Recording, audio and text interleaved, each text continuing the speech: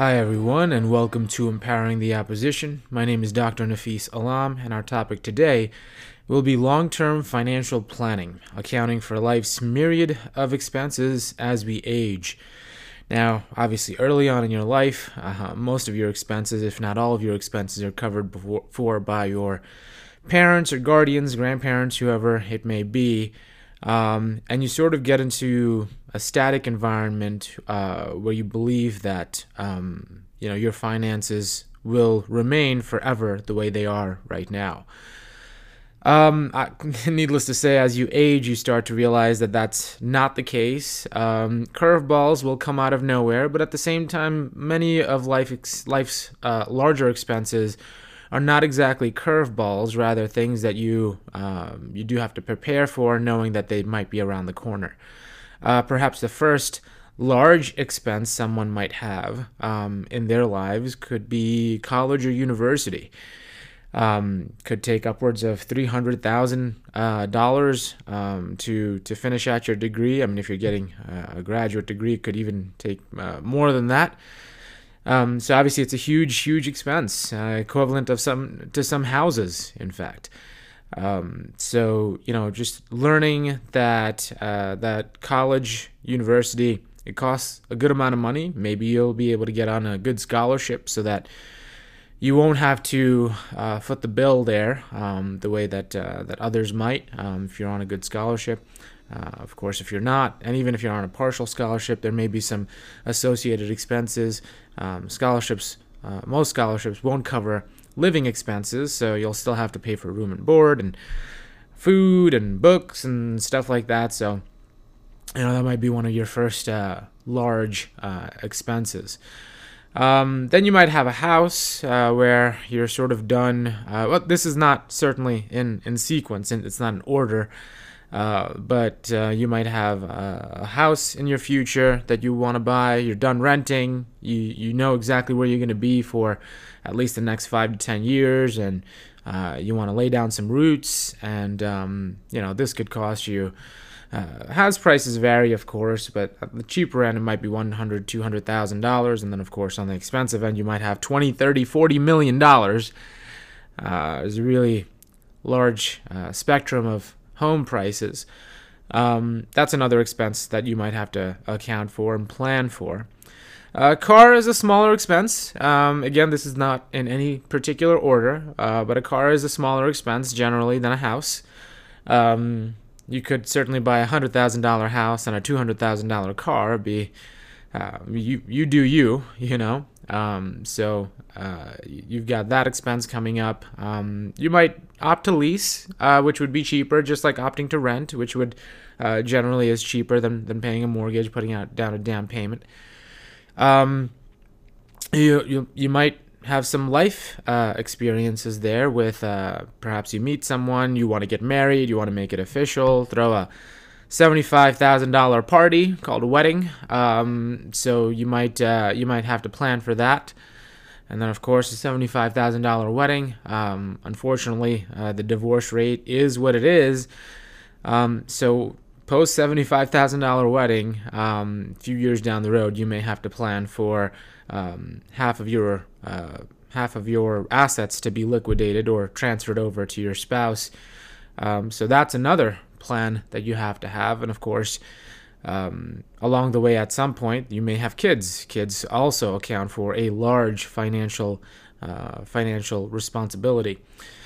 Health is always going to be volatile. I'd love to tell you that if you take care of yourself, you eat right, you work out, you'll never deal with any sort of health ups and downs, but that's just not the case. No one makes it out of life alive, so it is.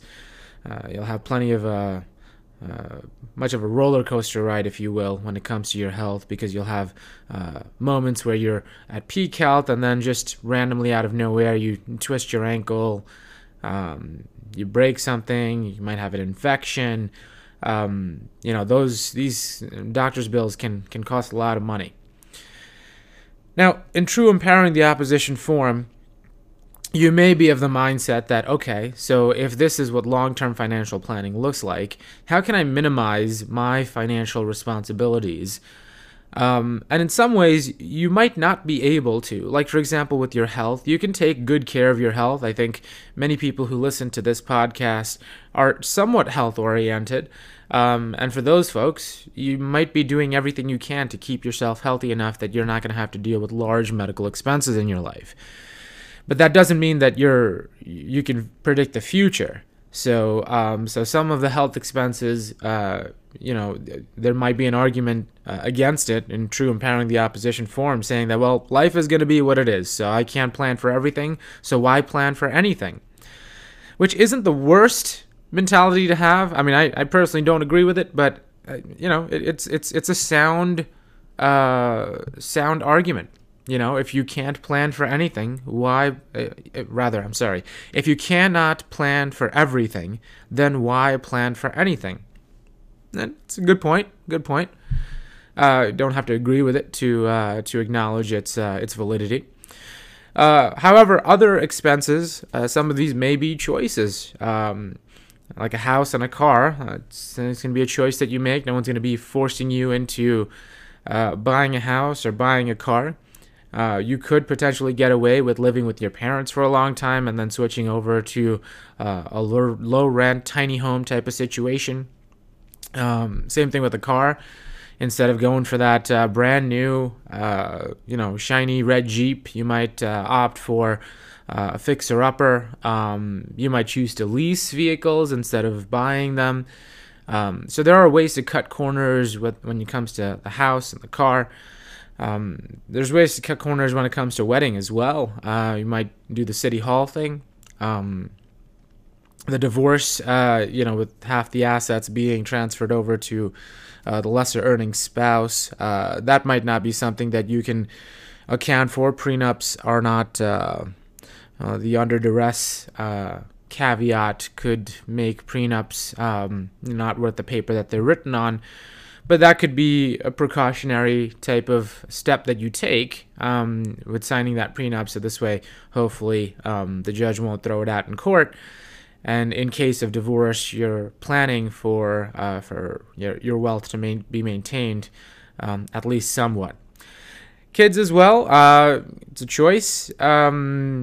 Or not. I don't want to get into a political arena here, but with kids, let's say you do have kids, you can choose to get them not the best things. Like, it doesn't have to be just a $200 shirt for a kid that's going to grow out of that shirt in a week.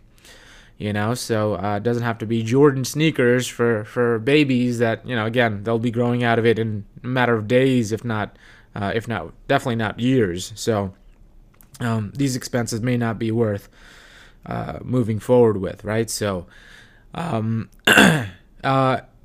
in true Empowering the Opposition form, it's not to say that these expenses are bad expenses. A house, a car, wedding, divorce in some cases, kids, investing in your health.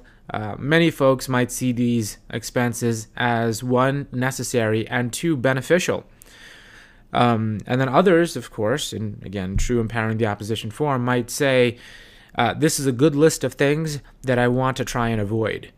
But ultimately, I think it's in most people's best interest to be well aware of some of their long-term financial responsibilities that they'll have. So a college or university, formal education, higher education, a place to live, something to drive around, something to get around in, transportation, wedding, being connected to someone for the rest of your life, divorce, having that connection break, for a variety of reasons, kids contributing to the future of humanity as well as the future of your lineage, and then, of course, your health, and then the health of loved ones around you.